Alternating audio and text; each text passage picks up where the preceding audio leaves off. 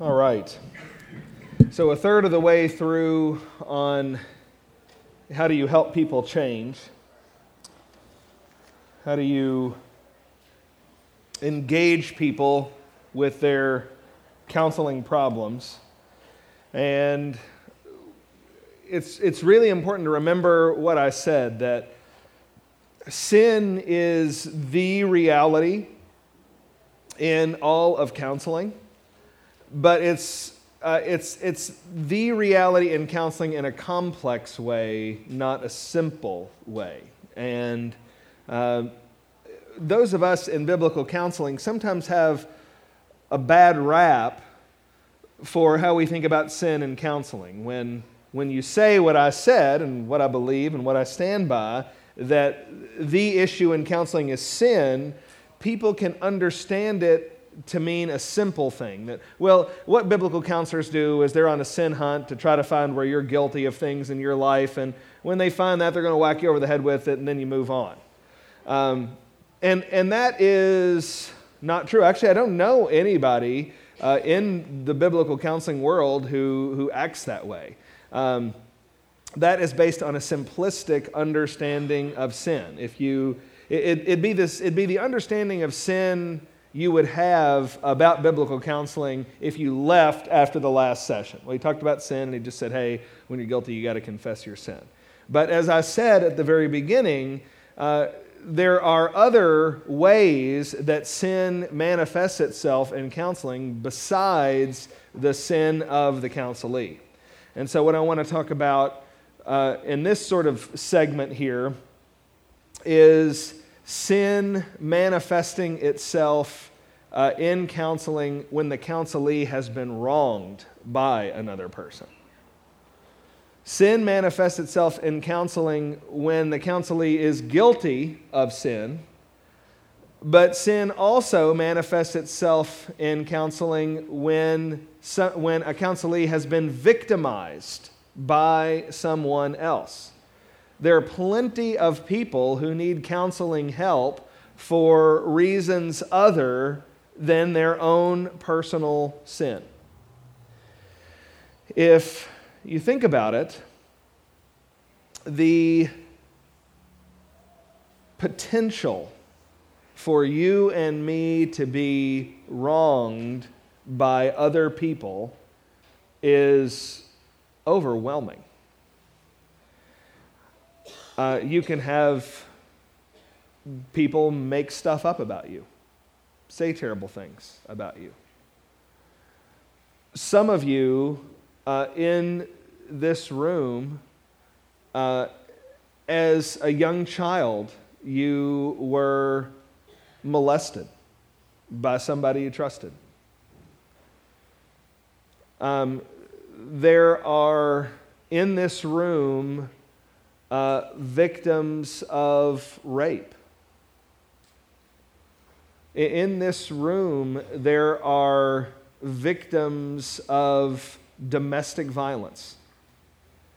The statistic on domestic violence is anywhere from 25 to 33% of women will be physically abused by the man in their life. Maybe it's a husband, maybe it's a boyfriend.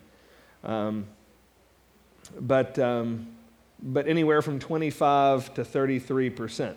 Those numbers are worthless because domestic violence is one of the most underreported crimes there is. So it's certainly higher than that. But if we just take the highest published statistic of 33%, that means a third of women. So we could count off in the room and just have a statistical, just count off every third woman in here has been physically victimized by someone that they're supposed to trust. Some of you have had your houses broken into. Some of you are married to someone who's committed adultery. Some of you have kids who mistreat you and steal your money. I mean, we could go on and on and on, and whether it is the more minor or the more major, all of us knows what it is to be victimized by someone else. And some of the most difficult and painful counseling you'll ever do will be with people who aren't seeking counseling because they're involved in this pattern of ongoing sin, but because they've been the victim of someone else's pattern of ongoing sin. In fact, in my experience, the most painful, broken, damaged people are people who experience the long chain of consequences that come from sexual victimization. And it's, I mean, you just, once you're victimized sexually, it's a seemingly unstoppable contagion of responses that come out of that. So one of the most significant ways that we'll be called upon to do counseling is not in helping people address their own sin through confession, but how do you respond in counseling? What's the biblical counseling solution when someone has wronged you and there's nothing apparently that you can do about it? Well, there's all kinds of things that we would say about an individualized response in particular situations. But if you boil it all down and you have 45 minutes to talk about it, which is what we've got, we would have to say that the biblical counseling solution, the Christian response, when you have a counseling problem that is not your fault but is the fault of someone else, the Christian response is forgiveness. When we sin, we are called upon to confess that sin. And when others sin against us, Jesus Christ would have us to forgive them. The most sustained section of teaching about forgiveness in the entire Bible is in a conversation that Jesus has with his disciples in Matthew chapter 18. So look at Matthew chapter 18 and verse 21.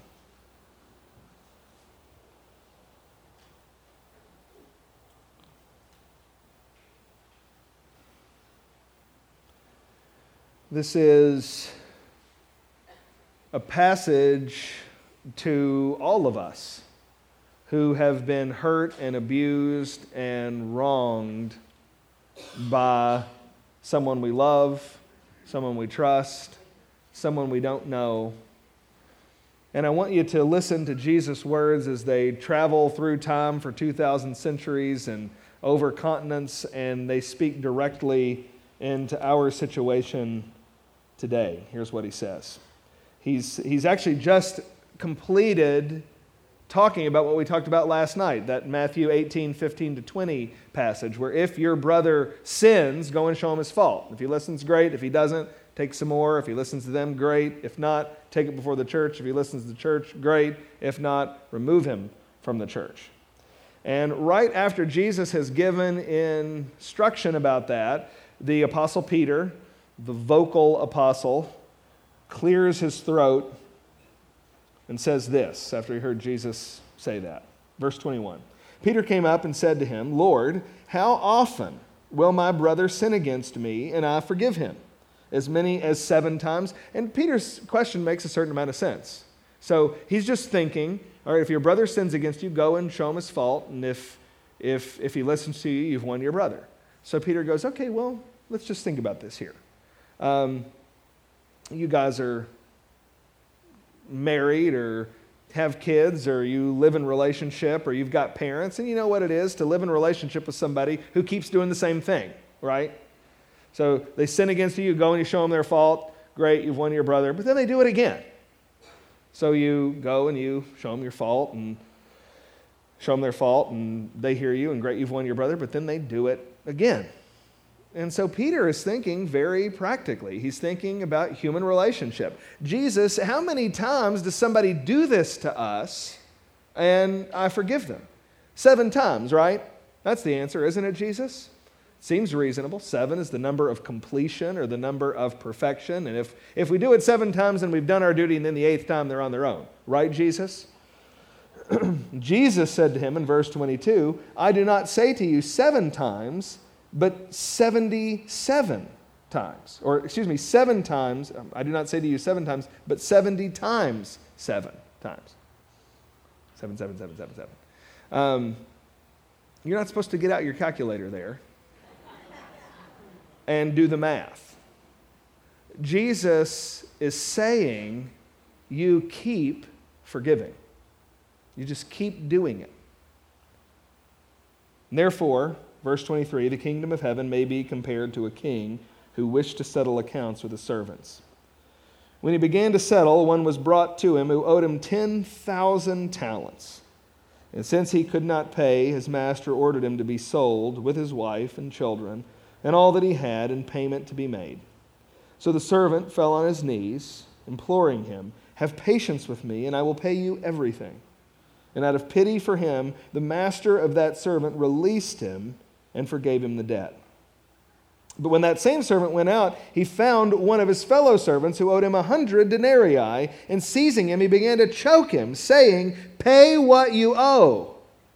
So his fellow servant fell down and pleaded with him, have patience with me, and I will pay you. He refused and went. I just lost my place. He refused and went and put him in prison until he should pay the debt. When his fellow servants saw what had taken place, they were greatly distressed, and they went and reported to their master all that had taken place. Then his master summoned him and said to him, you wicked servant, I forgave you all that debt because you pleaded with me. And should not you have had mercy on your fellow servant as I had mercy on you? And in anger his master delivered him to the jailers until he should pay all his debt. So also my heavenly Father will do to every one of you if you do not forgive your brother from your heart. So we've just been thinking about all the ways it's possible for us to receive the wrongdoing, the sin of other people. We've just observed that people in this room have experienced tremendous pain from those we know and those we don't. And Peter asks a really relevant question for people like you and those we would help. Jesus, how often do I have to forgive these people? And Jesus says you have to keep forgiving them. And if you don't, my Father in heaven is going to lock you up and throw away the key. And it's not just forgive them. He says you have to forgive your brother from the heart. Now, I think I could win a debate that this is the most controversial passage in the Bible. I mean, if you said you have to be in a debate about what the most controversial passage is in the Bible, I'm not sure which passage I would pick, but this would be on my short list. Because just think about the kind of victimization that we've talked about. Think about how this passage lands on the ears of a woman who's terrorized by her husband. Think about how this passage would land on the ears of someone who had their entire life savings stolen from them in a Ponzi scheme by the likes of Bernie Madoff. And they have no resources for the last decade or two of their life. I remember the first time I read this passage. I was a sophomore in high school, and I was lying on my bed reading this passage, And it was more than I sensed I could take. I was overwhelmed when I got to verse 35. So also my heavenly Father will do to every one of you if you don't forgive your brother from your heart. I was overwhelmed because as I read that passage, I absolutely hated my mother. I'd been a Christian for a year at this point. I was 15, I guess, ever how old you are when you're a sophomore in high school. And for the first 11 years of my life, my mother terrorized me. There's me and my twin brother Keith, and then we have two older brothers, 13 and 11 years older, respectively. So there's four of us, but by the time we knew what was going on, they were a lot older and they had their stuff going on. And by the time we were in grade school, they were basically out of the house. My parents had divorced when I was 3, and they went to live with my dad, and we stayed with my mom. My mom was a wildly promiscuous woman. She was a serial adulterer against my father. She met and fell in love with her boss at work, actually. And they had a thing going for about 4 or 5 years. And on Christmas, when I was 3, my mom and her guy had worked out a plan that they were going to get rid of their spouses and live happily ever after. So on Christmas night, when I was 3, my mom kicked my dad out of the house. And he had known about the affair. He had tried to keep her from doing that, but she had made up her mind that it was all done. And on Christmas night, he moved out of the house. I actually have flashes of a memory of that night. I was 3, so it was a little squirt. But I remember crying. I remember screaming. I remember a train that somebody got for Christmas. I remember holding that. I have flashes of that. And after my mom kicked my dad out of the house, her fella decided that he actually had a pretty sweet deal with his family, and he was actually not going to leave his spouse for my mom. Well, my mom was upset about that, but she thought that it was temporary. She thought he'd eventually come to his senses, so she did not get back together with my dad, and eventually, after a period of time, she realized that she wasn't going to live happily ever after with this guy, and she started to drink. She came to be persuaded that the reason he didn't want to be with her was because her kids were too young. She had these twin 3-year-olds. And so the reason she wasn't with this guy she loved was because these 2, 3, 4-year-olds walking around. And so my mom started hating us. She also started drinking. And I don't have but just a few memories of my mom being sober from that point until the time I was 12. And I have no happy memories with my mom. From the time I was a little kid to the time I was about 20, I have no good memories of my mother. It's all bad. It's all horrifying. She was an extremely violent drunk, and so she would beat us up regularly. She tried to kill us a few times in really actually painful and graphic ways that I won't go into, but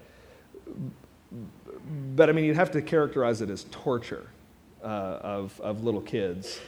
It was so bad. She moved us away from my dad because my dad would try to intervene and keep these things from happening. And she didn't like that, so she moved us away. We wound up being in foster care for a good period of time. The only memories I have of my mom as a kid are scary ones, where she was hitting me or shooting at us or other awful things. And all growing up, all I wanted to do was be with my dad. That's all I wanted. I love my dad. My dad was the kindest and most gracious man I ever met. And I just wanted to be with him, and that was not possible. And one night, my mom really went crazy. This was when we were about 10. She really went crazy, really nearly beat us both to death. The authorities got involved. Instead of sending us to a foster home this time, they connected us with my dad, who we hadn't seen in a while at that point. And we were able to go live with my dad, which was what I wanted. So I'm 10 years old, and I'm back in the town where I was born and had lived for 5 or 6 years. And I was with my dad, I was with my grandparents, and it's the first time, as I reflect on my childhood, that I ever remember feeling really happy. And my mom, unbeknownst to me, in fact, the last time I saw her when I was 10, she was lying in a pool of her vomit in our kitchen floor. That was the last time I saw her. Didn't think about her for 2 years. And then when I was 12, the phone rang, and it was my mom, and she was sober, and she wanted to see me and my twin brother Keith. I did not want to see her. But Keith did. He was curious, and she had moved to Louisville, Kentucky. We'd grown up in eastern Kentucky. She had moved to Louisville, Kentucky to go to a residential treatment facility there. And she was going to come from Louisville on a day and see us, and we went to Long John Silver's for lunch, and the fish here is better than at Long John Silver's. And we went to Long John's for lunch, and I just couldn't wait for it to be over with. She had some boyfriend that she was there with, and I didn't know him, but I didn't like him. And I just went through the motions, couldn't wait to get back to Dad's house and live my life. I was simply going through the motions. And what started happening that day was an interest on her part in getting custody of us again. To her credit, at the time, she knew that she had really blown our life together, and what she wanted was a redo. She'd gotten sober. In that 2 years, she'd actually been diagnosed with cancer. She'd had a hysterectomy, so she'd become a cancer survivor. She'd gotten sober. She'd moved to a halfway house, and she was really sober. And she thought she needed a redo, and she wanted to prove to us that she could be a better mom. Well, that led her to lie and pull some legal dirty tricks. It's a long story. You don't want to hear about it, but pull some legal dirty tricks that led to a judge's decision to restore us to custody with our mom. So when I was 12, the judge made this decision, and I remember the day. It was a cold winter day when my mom showed up with her loser boyfriend to move us to Louisville. And up until we lost a child in between our son Carson and our daughter Chloe. And up until that day when I was 27, this day was the darkest day of my life. As my mom pulled up and we had to have our stuff ready, it was cold outside. The memory is so vivid in my mind of my dad coming in. And it's never cold here, but if you're where it's cold, you can smell the cold on people.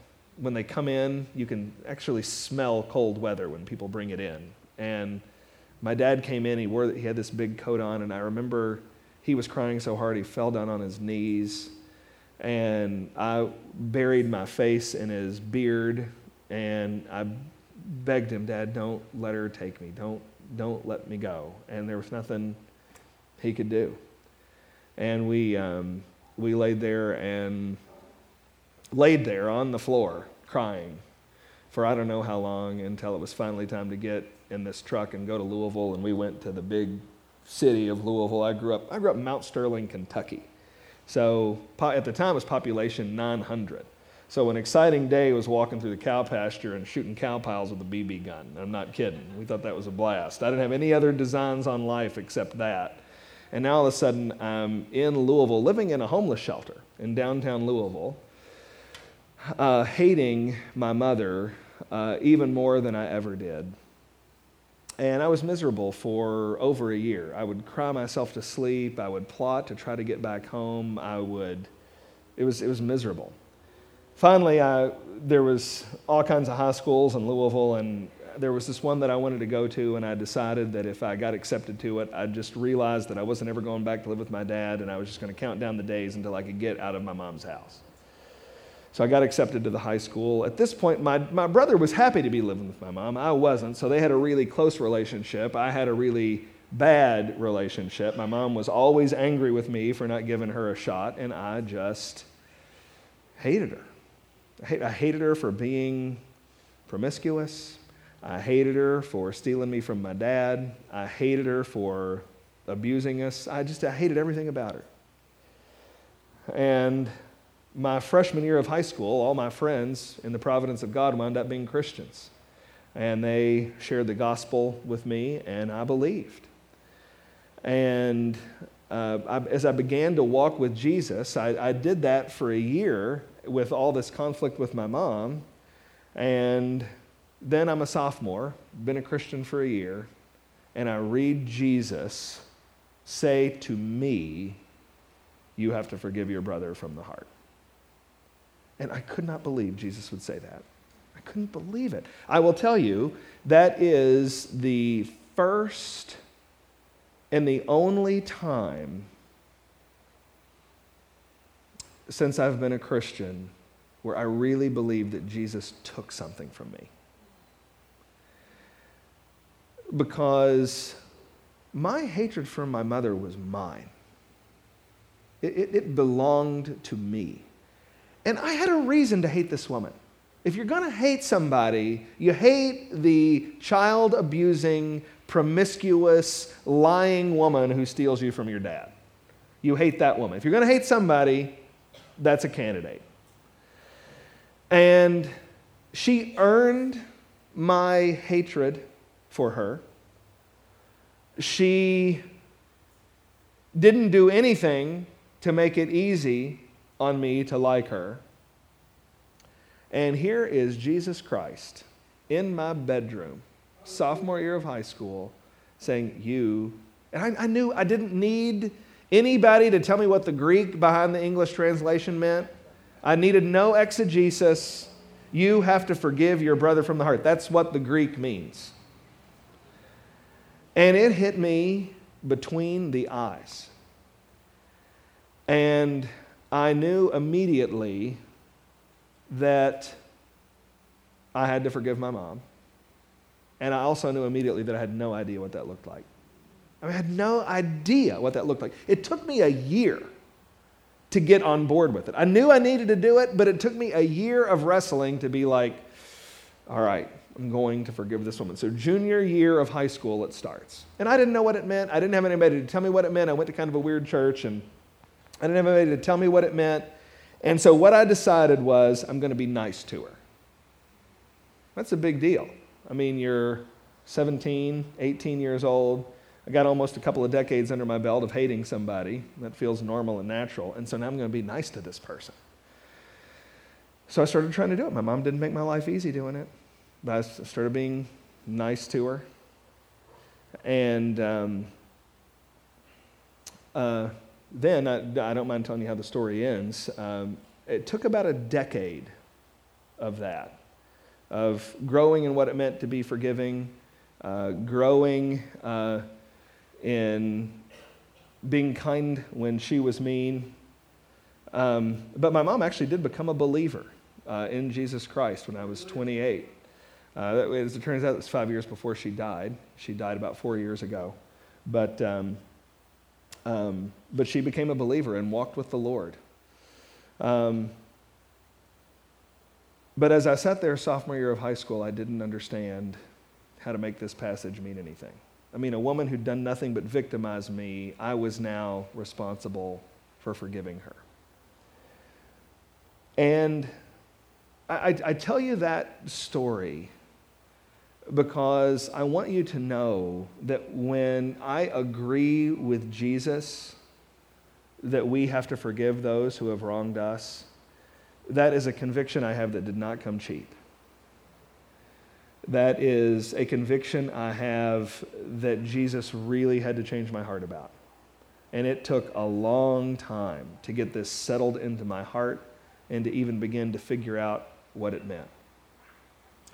When you have been wronged, Jesus makes forgiveness of the person who has wronged you your responsibility.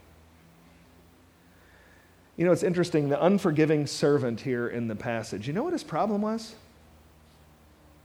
His problem was he wasn't thinking about how much he'd been forgiven. Right?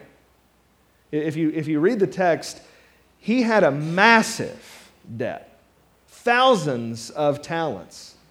It's more than a lifetime of earnings versus what he was owed, about 100 denarii. It's, about a couple months' worth of wages. So a lifetime of debt is what he owed. What he is owed is a couple of months' worth of wages. It's a comparatively small debt. He wasn't thinking about the massive amount that he had been forgiven. He was only thinking about the little things that he had coming to him. Do you know what that means? It means a refusal to forgive is arrogance.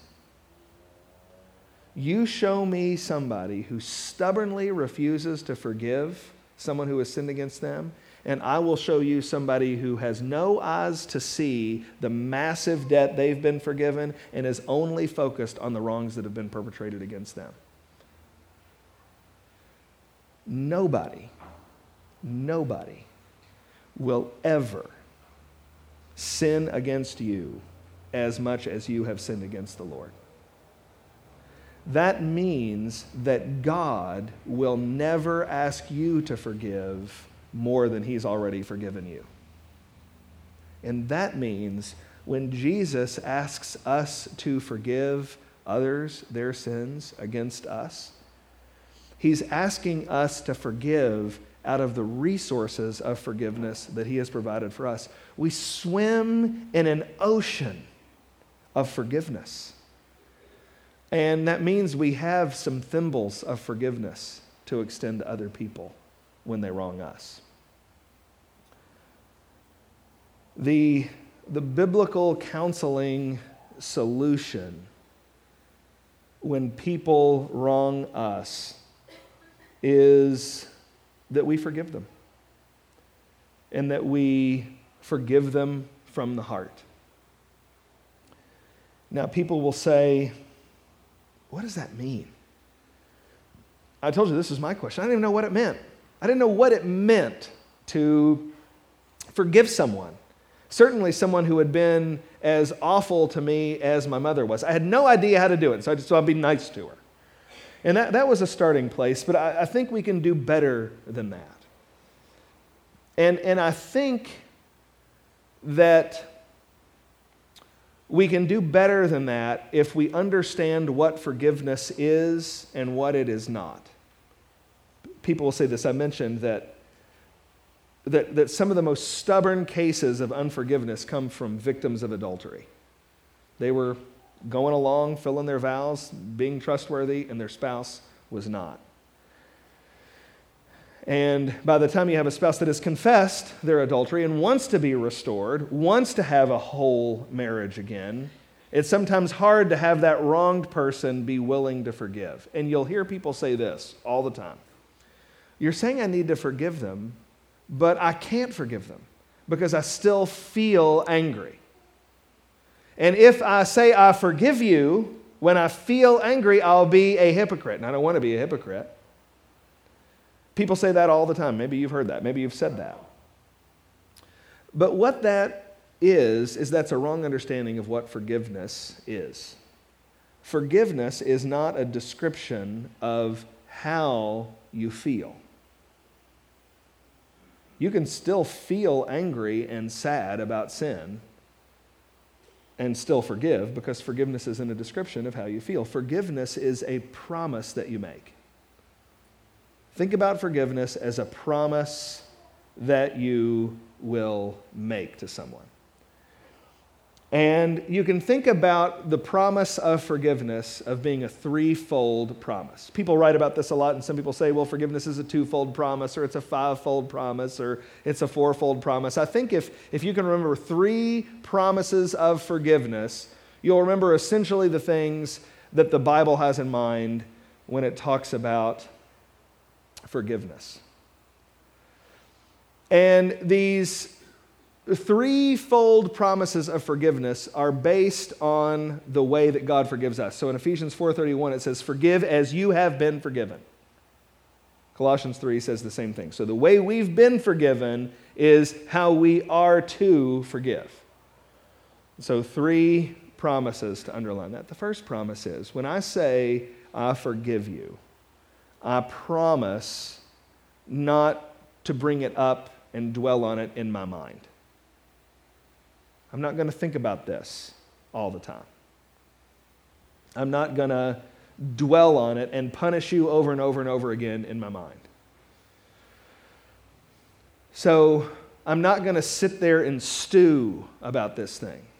So with my mom, I'm not going to go, but she lied to me all those years, and she hurt me all those years, and she lied to my dad. And the nicest man I ever knew, and she stabbed him in the back every day they were married. I'm not going to dwell on that. To keep from dwelling, and this is the most important one. This is the most important promise, because if you can fight to keep this promise, then the other two promises are a lot easier to keep. If we're not going to dwell on it in our mind, then we need Jesus' grace to think about other things. We need Jesus' grace to take those thoughts captive. And so in the biblical counseling world, we talk about the principle of replacement. When you are struggling to forgive someone and the thoughts that anger you and frustrate you about them flood your mind, you need new things to think. And so whether it's a spouse or a child or a parent or a boss at work or a coworker or a friend at church, try using the principle of replacement. Try coming up with 3 or 4 or 5 good things about that person that you can pray for grace to think about when temptation hits. So if it's a spouse, maybe you're having some serious conflict, but you married them, so there's got to be something good in there. And so if you're trying to keep the promise of forgiveness by not dwelling on their sin in your mind, then think about 3 things that are wonderful about your spouse. Maybe he's a great dad. Maybe she's a wonderful cook. Maybe he's an excellent provider. I don't know what it is. You know what it is. But fight to find 3 or 4 or 5 or 6 things, and when you're tempted to dwell on that thing in your mind, say, Lord, help me. Give me grace not to think about these things that I promise to forgive, and give me grace to think about these other things. And then start going through the list. The promise of forgiveness is a promise not to dwell on these things in your mind. The second promise of forgiveness is a promise not to bring it up to them to hurt them with it. So when I say, I forgive you, I'm promising not only not to dwell on it in my mind, but not to use it at you to throw darts. Oh, well, this is just like last week when you lost your temper. Well, hold on a second. If you forgave them for that, you promised not to bring that back up to hurt them with it. And so now you've broken your promise, you've sinned against them, and you need to ask for forgiveness. Promise not to bring it up to you to hurt you with it. And the third promise of forgiveness is I promise not to bring it up to others. So, not going to go to the men's prayer breakfast on Saturday and rehash everything that we've talked about. I promise I'm not going to pick up the phone and call my mother and tell her what you did. I made the promise, and I'm really going to keep it. And if I don't keep that promise, then again, I've sinned against you, and now I need your forgiveness. we are to forgive the way we've been forgiven. In Jeremiah chapter 31, when God talks about the new covenant, he says, I promise not to remember your sins anymore. This doesn't mean that God gets some kind of divine amnesia. God has perfect knowledge of all events, past, present, and future. So when he says, I don't remember your sins anymore, it doesn't mean that he really has no access to the information. He means I don't remember them against you anymore. I don't hold them to your account anymore. As the Psalms say, as far as the east is from the west, so far will I remove your sins from you. That means infinitely remove. You can't get any further from the east than from the west. That's how far God removes our sins from people. And so we forgive not by really working hard never ever to remember, as though when we think about it we've sinned, but we're not going to remember them against that person anymore. That's what forgiveness is. And that is the counseling solution to sin when we've been victimized by other people. Now, this gets complicated because what do you do when someone has sinned against you but they don't think they've sinned?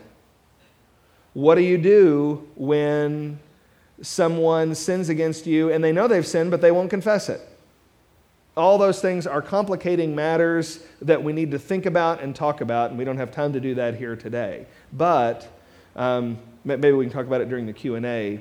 But the point is that where we're moving towards is forgiveness.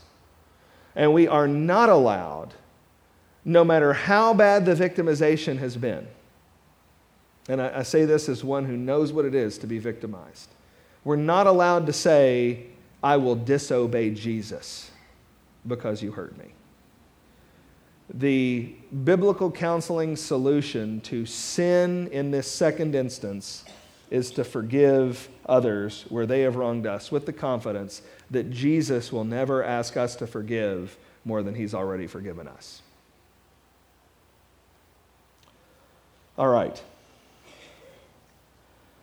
That is the biblical counseling solution to sin when the counselee is guilty of sin. That's the biblical counseling solution to sin when the counselee's been a victim of sin. But we need to talk about how to help people change in a third